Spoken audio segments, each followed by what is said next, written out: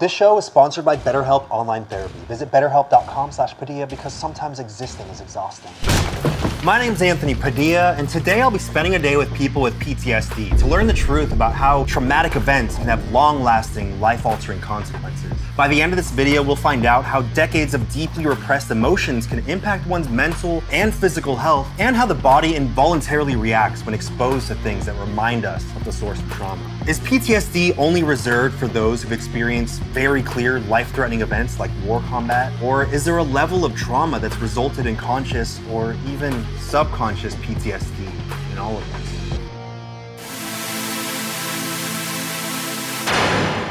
Hello, Shaylina. Hi, Anthony. How are you today? Autumn. Hey. Kenny. Hey, how's it going, Anthony?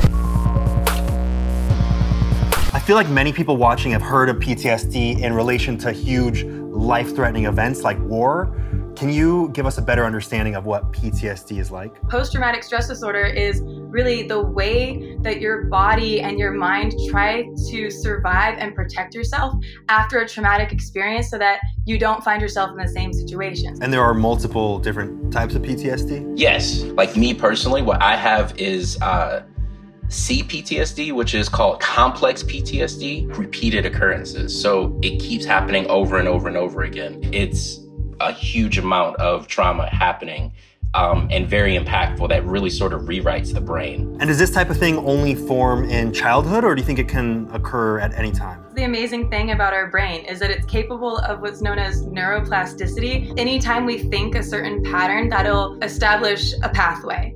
And the more often we think in that pattern, the more easy it is to take that path. With trauma, our brain will suddenly build a lot of new pathways in order to, like I said, protect us from not having to go through that trauma again. When you're a child, your brain is more malleable. Those grooves are going to get deeper more quickly, but you are perfectly capable as you grow older, even into your late adult life, to have new neural pathways carved in there. It's like a dirt road versus a highway.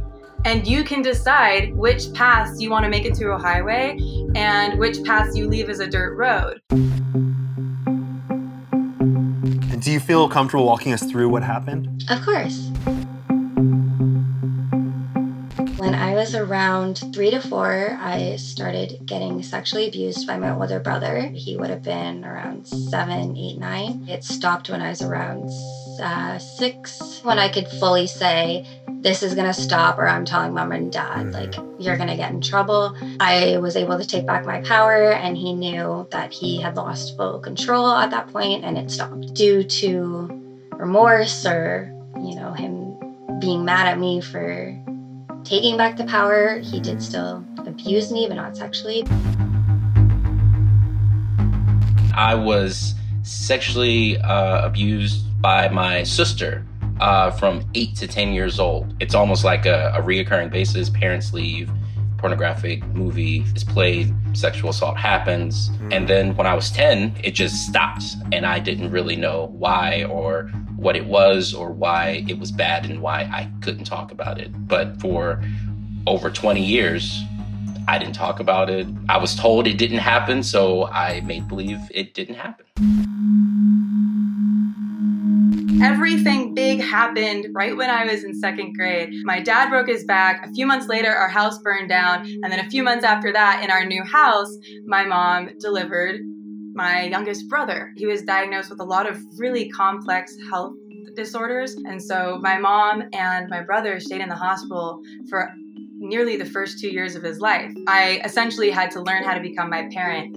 And with that became this enmeshment of parental roles and this lack of security and this feeling like I couldn't depend on any safety, and that at the drop of a pin, my entire world would come crashing down again. Lacking a family circle, lacking a social circle, and that's where I started to kind of create my own circle of control that helped me cope. And so I followed my dreams. I got this amazing job doing research in Costa Rica. And in leaving, I kind of carried this fear with me of what am I going to come back to? Am I selfish for leaving, for following my dreams? Like, my mom ended up losing her fight with depression and she took her own life. And so I kind of had to end my dream, come back and help my family. And so there's kind of a lot of different traumatic events that I think build on each other and coalesce into whatever has turned me into who I am today.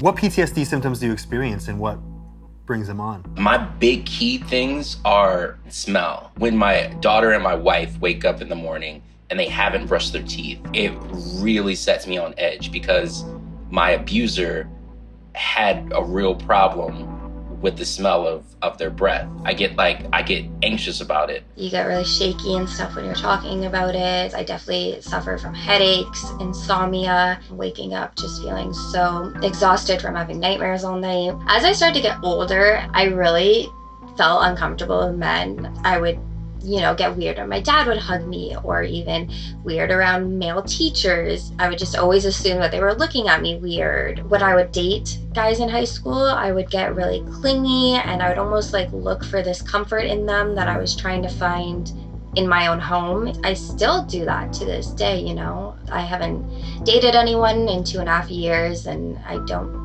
have any interest in dating, and I feel like it's because I put up this wall. I do have sexual trauma with sex. I can experience symptoms of becoming sick, so my stomach will turn and I will projectile vomit. I could completely be fully the one to engage in the sex. I want this, I want it right now. But if that PTSD trigger comes up, I'm completely unable to control it. There is nothing in me that could stop it from happening. Do you think that maybe this is your body's way of trying to protect you, to make sure that these are consensual acts, that the person on the other side is going to treat you well and understand you? It's almost like a warning, is this really what we want? I know you said this is what we want, but is this really what we want? It's almost like it forces you to take that pause and really gauge if you really want it or not. As much as I hate it, it's kind of a good thing because it makes me really think, is this truly what I want? Was I having a good time? Did you repress any of these memories? Yes and no. I knew that it happened, but then I would say to myself, no, it didn't. It happened, but it's not really that big of a deal. And it happened so long ago, so what's the point? But unfortunately, you just can't let certain traumas go. Even if you try to, your body and your mind sort of latches on. My brain protected me for a very long time. It wasn't until high school when you start experimenting, everyone's talking about sex, you start learning about yourself, you have sex ed.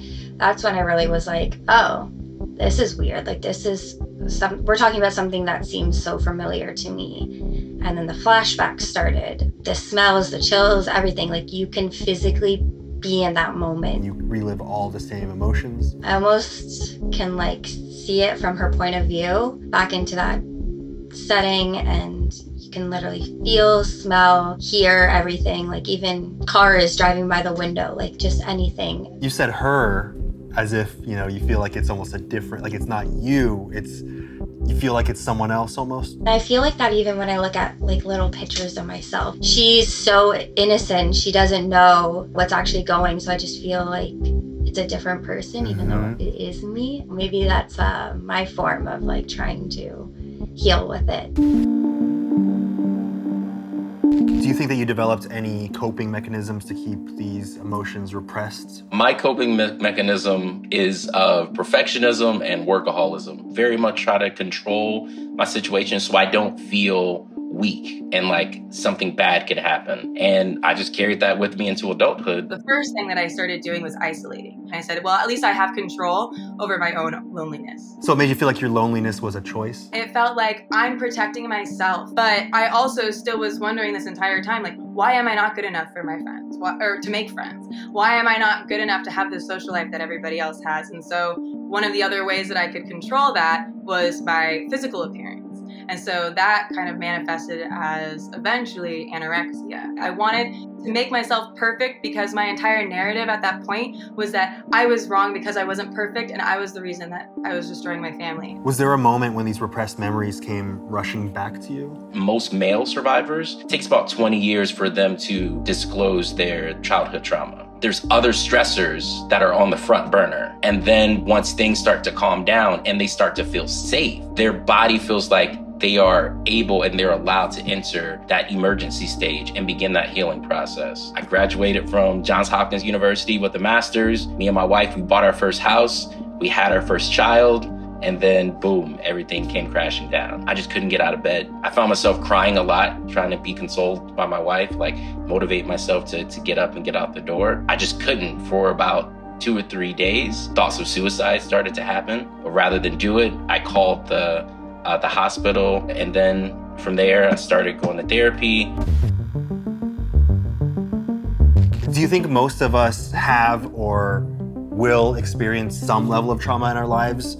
Whether it be one singular major traumatic event or multiple less noticeable ones that may affect us in ways that we might not even realize? We're all gonna suffer some traumatic experience in our life, and whether that's we lose our favorite pet or loved one or a foreclosed house. But it can happen at any point in your life, whether you're a toddler or you're an elderly individual. Hey, if you lived through 2020 and 2021, then you've already experienced trauma, right? Hey, look at that. All of us experienced it together. Nobody ever talked about how to prepare yourself emotionally for not being able to see your friends for over a year, for not being able to see your family for over a year, for having your entire routine, which is so many people's coping mechanism, right, stripped away from you. And so we're seeing all of these mental health crises appear as a representation of the fact that we are all, as a community, living through trauma right now. Everybody's gonna go through trauma because that's life. Do you believe that trauma is transferred from one person to another? I believe it can be. Being a father really helps me understand like what I say and what I do has a drastic impact on the way my daughters interact with the world. If I'm positive and I have a positive outlook, that definitely affects the way that they see and they approach problems. And I don't see why it can't be the opposite, because I mean, I'm the living example of that. Like being in my household, there was lots of screaming, there were some physical altercations. That trauma, that negativity, it can transplant like from generation to generation, if you don't take care of it. Were there any ways that your emotional stress and repressed emotions affected you physically? I had stomach aches my entire childhood. I have still to this day really bad migraines because I store all of my stress right here. And so that means it all turns into headaches right here. Same, yeah. And I clench my jaw and I grind my teeth when I sleep. I feel like it's all linked up same way. Yeah, oh, it's just this constant. That's me when I'm stressed. Yeah, no, 100%. I've gone to so many doctors to try to figure out how can I make this shit stop. And a doctor tried prescribing me some kind of like psychological medication that like had this huge list of possible side effects. When the more that I'm learning about it, it's like, oh, get a little control of your stress. Find a way to practice mindfulness, and you know, it can loosen it up a little bit. We are still, I think, as Western medicine, so disconnected from this mind-body connection. Yeah. That's really harmful. We're not just a brain on a stick, and we're also not just a mindless body. We're both together. And I think so often, speaking of physical manifestations, our body tries to communicate to us, hey, you're stressed. Hey, you need to take a break. And we're so caught up in all of these things that we're trying to accomplish or our own plan for the day that we don't even listen into our body. I am 36 years old and I have technically had a heart attack. I was in the middle of teaching one day. My heart started going very just crazy. It was racing out of control. And this is after I've already been doing about 2 years of therapy. I'm going through the healing and I'm doing what I need to do. I'm still running and working out every day. Which is what you're told to do to be healthy, to have a healthy heart. Ambulance came, took me away. They ran the test. And when your heart goes through certain trauma, it releases chemicals into the blood. My blood had traces of those chemicals. The cardiologist said that it wasn't a heart attack, but it's what's called a viral heart infection. So pericarditis. You have a sac that keeps your heart in place, filled with fluid. But the sac got infected. It was extremely just sick from all the stress. So when that happens, it puts stress on the heart and it makes it feel like you're having a heart attack. Do you think some undiagnosable conditions may be linked to stress or repressed emotions? Before we continue learning about the world of PTSD, I just wanted to mention that we'll be making a donation to NAMI, National Alliance on Mental Illness, who provides advocacy, education, support, and public awareness so that all individuals and families affected by mental illness can build better lives. I think we can all use a little support, and NAMI is doing some really great things. If you want to make a donation as well, I'll drop a link down in the description below. And I'd also like to thank Honey for their continued support in sponsoring this series and allowing us to explore some of these deeper topics. Honey is the free browser extension that scours the internet for promo codes and applies the best one it finds to your cart, so you don't have to sit there at checkout wondering if you could be saving a ton of money, because if Honey finds a working coupon, a Honey button drops down and all you have to do is click Apply Coupon. Honey supports over 30,000 stores online, ranging from tech to popular fashion brands and food delivery, so you're pretty much covered with whatever you buy online. Honey has saved me a ridiculous amount of money with my online purchases, including, but not limited to, the food we all ate today. Yeah! Kate is stoked. Did I mention that Honey is literally free? And it installs in just a few seconds, so if you want to do yourself a solid and also support this series, get Honey for free at joinhoney.com/Padilla. Again, it's free, and if you go to joinhoney.com/Padilla, you'll be directly supporting this series. Now back to the world of PTSD. Do you think some undiagnosable conditions may be linked to stress or repressed emotions? Stress can trigger autoimmune diseases, and especially if you've gone through substantial amounts of childhood trauma, they can track those children throughout their life, and they see that not only do they tend to have higher risk of cancers, of different kinds of diseases, but even just a shortened lifespan in general. When I was 15, I developed this disease. It was an autoimmune disease, and it left me completely incapacitated. It left me needing to be taken care of by my mom. I needed to be pulled out of school. Just a year beforehand, my brother's dad left, and basically I felt like the entire weight of the household was on my shoulders. And that was at the same time I felt like I could never burden my mom because she was already going through so many of her own stresses. For some reason, it stressed me out so much knowing that I had to always be there for the family. When I had this disease, I felt comforted in a way, like my mom was there for me. I was now the kid. It was okay for me to talk about my ailments, the issues I was going through, because they were so physical that it was almost like I had permission because they could be seen. Yes. And I couldn't write off these physical symptoms that I had in the same way that I was and have been writing off my emotions my whole life. Now I'm starting to wonder, did this autoimmune disease occur because of all of these repressed emotions that I was feeling, all this stress and anxiety that had been building up for years and years that I had no outlet for? All of that burden and pressure that you had been carrying all that time, suddenly you had an excuse to rest. And even though it was because you were sick, it almost was comforting because at least you had that reason to justify the fact that you needed help. And so I could imagine that, like, having that tangible reason almost felt like a lifeline.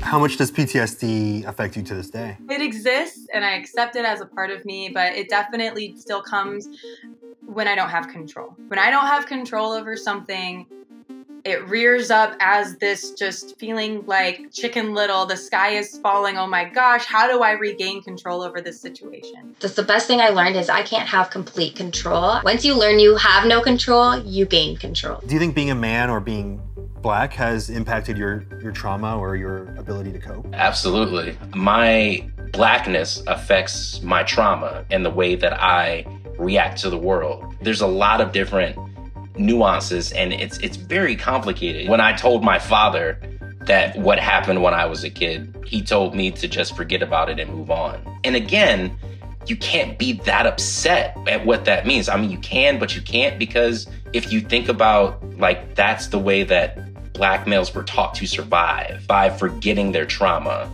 and then just continuing to move on. I have no idea some of the things my father is seeing, so maybe that's his way of coping.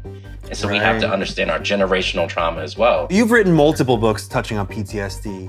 How is your approach unique in helping people understand and cope with trauma in their lives? I use DC comic books, superheroes, and villains to help survivors of childhood sexual abuse. So understand their trauma through, let's say, Batman's need for hypervigilance and the need to control everything, or Superman's perfectionism. Having them see their trauma through a superhero character while also connecting it to certain therapies so that they can understand like the healing process and steps in order to get better. I wanted to do this because during my healing, we used a book called The Courage to Heal. This book is amazing. It's a great book, but it's written for female survivors. And so being in therapy and having my therapist say, like, I'm not the only guy that this has happened to, but using a book for female survivors with her changing the pronouns from she to him. She's reading the book with me. And then like the pronoun would slip up. It really makes you feel extremely alone. If there's anyone watching who feels like they may have experienced or are still experiencing trauma but don't think it's worth acknowledging because others may have it so much worse than them, is there anything that you want to say to them? It doesn't matter how big or how small you think or you believe that it is. If it happened to you and you can't, like, you can't cope with that, it's huge. Don't minimize your own personal struggles just because they aren't as big as somebody else's. You're never gonna walk into a counselor's office and have the counselor tell you, oh, no, you're not broken enough, I don't need to see you. Like, that's never going to happen. I see so many people, especially online, now claiming like, oh, that person's trauma or issue, the thing that they went through, like didn't affect them as bad as the thing that I went through. It's almost like, I've seen the term trauma Olympics. Even in the community post that I posted for this video asking what kind of questions people would want to see me ask people with PTSD, one of the things that came up was someone saying like, do you get frustrated when people say that they have PTSD or flippantly use that term? And then I saw some comments responding, even coming from a very supportive place saying, yeah, that does frustrate me. I really don't like it when people say that they have PTSD when it wasn't on the same level or wasn't like diagnosed in the same way that mine was, and it minimizes mine and makes it feel less serious. Your own experience with PTSD doesn't invalidate my experience with PTSD. They're two different experiences. Can I just look at you and say, I'm sorry? And you just look at me and say, I'm sorry? And we identify amongst each other two individuals that are working on growing and just let it be that. All right, you got 5 seconds to shout out or promote anything you want directly into camera. Go. How to Slow Your Inner Flash by me, Kenneth Rogers Jr. It'll be out within the next month or so. Find me on Instagram, Autumn Woods, and if you're interested in learning more about CCHS and research that could potentially change lives, and look for cchsnetwork.org. If you want to hear more from me and my journey, then follow me at Shailena Bree on TikTok and YouTube and Instagram. Subscribe. Do it. Do it now. Press that button. What are you doing? Why haven't you pressed it yet? Come on. You're here, aren't you? It's right there. Press it. Press it. I'm not a mind reader, but I think you're looking at it right now, and I think it's tempting you. After spending the day with these people with PTSD, I've come to understand how trauma likely affects everyone, regardless of how big or small the events or continuous events were that caused it, and how repressing these emotions can have long-lasting, serious effects, and how they often even manifest themselves physically in ways that we may never even imagine to be connected. It's not about who's experienced more pain. We all deserve to feel valid in addressing and accepting the things in our lives that have affected us.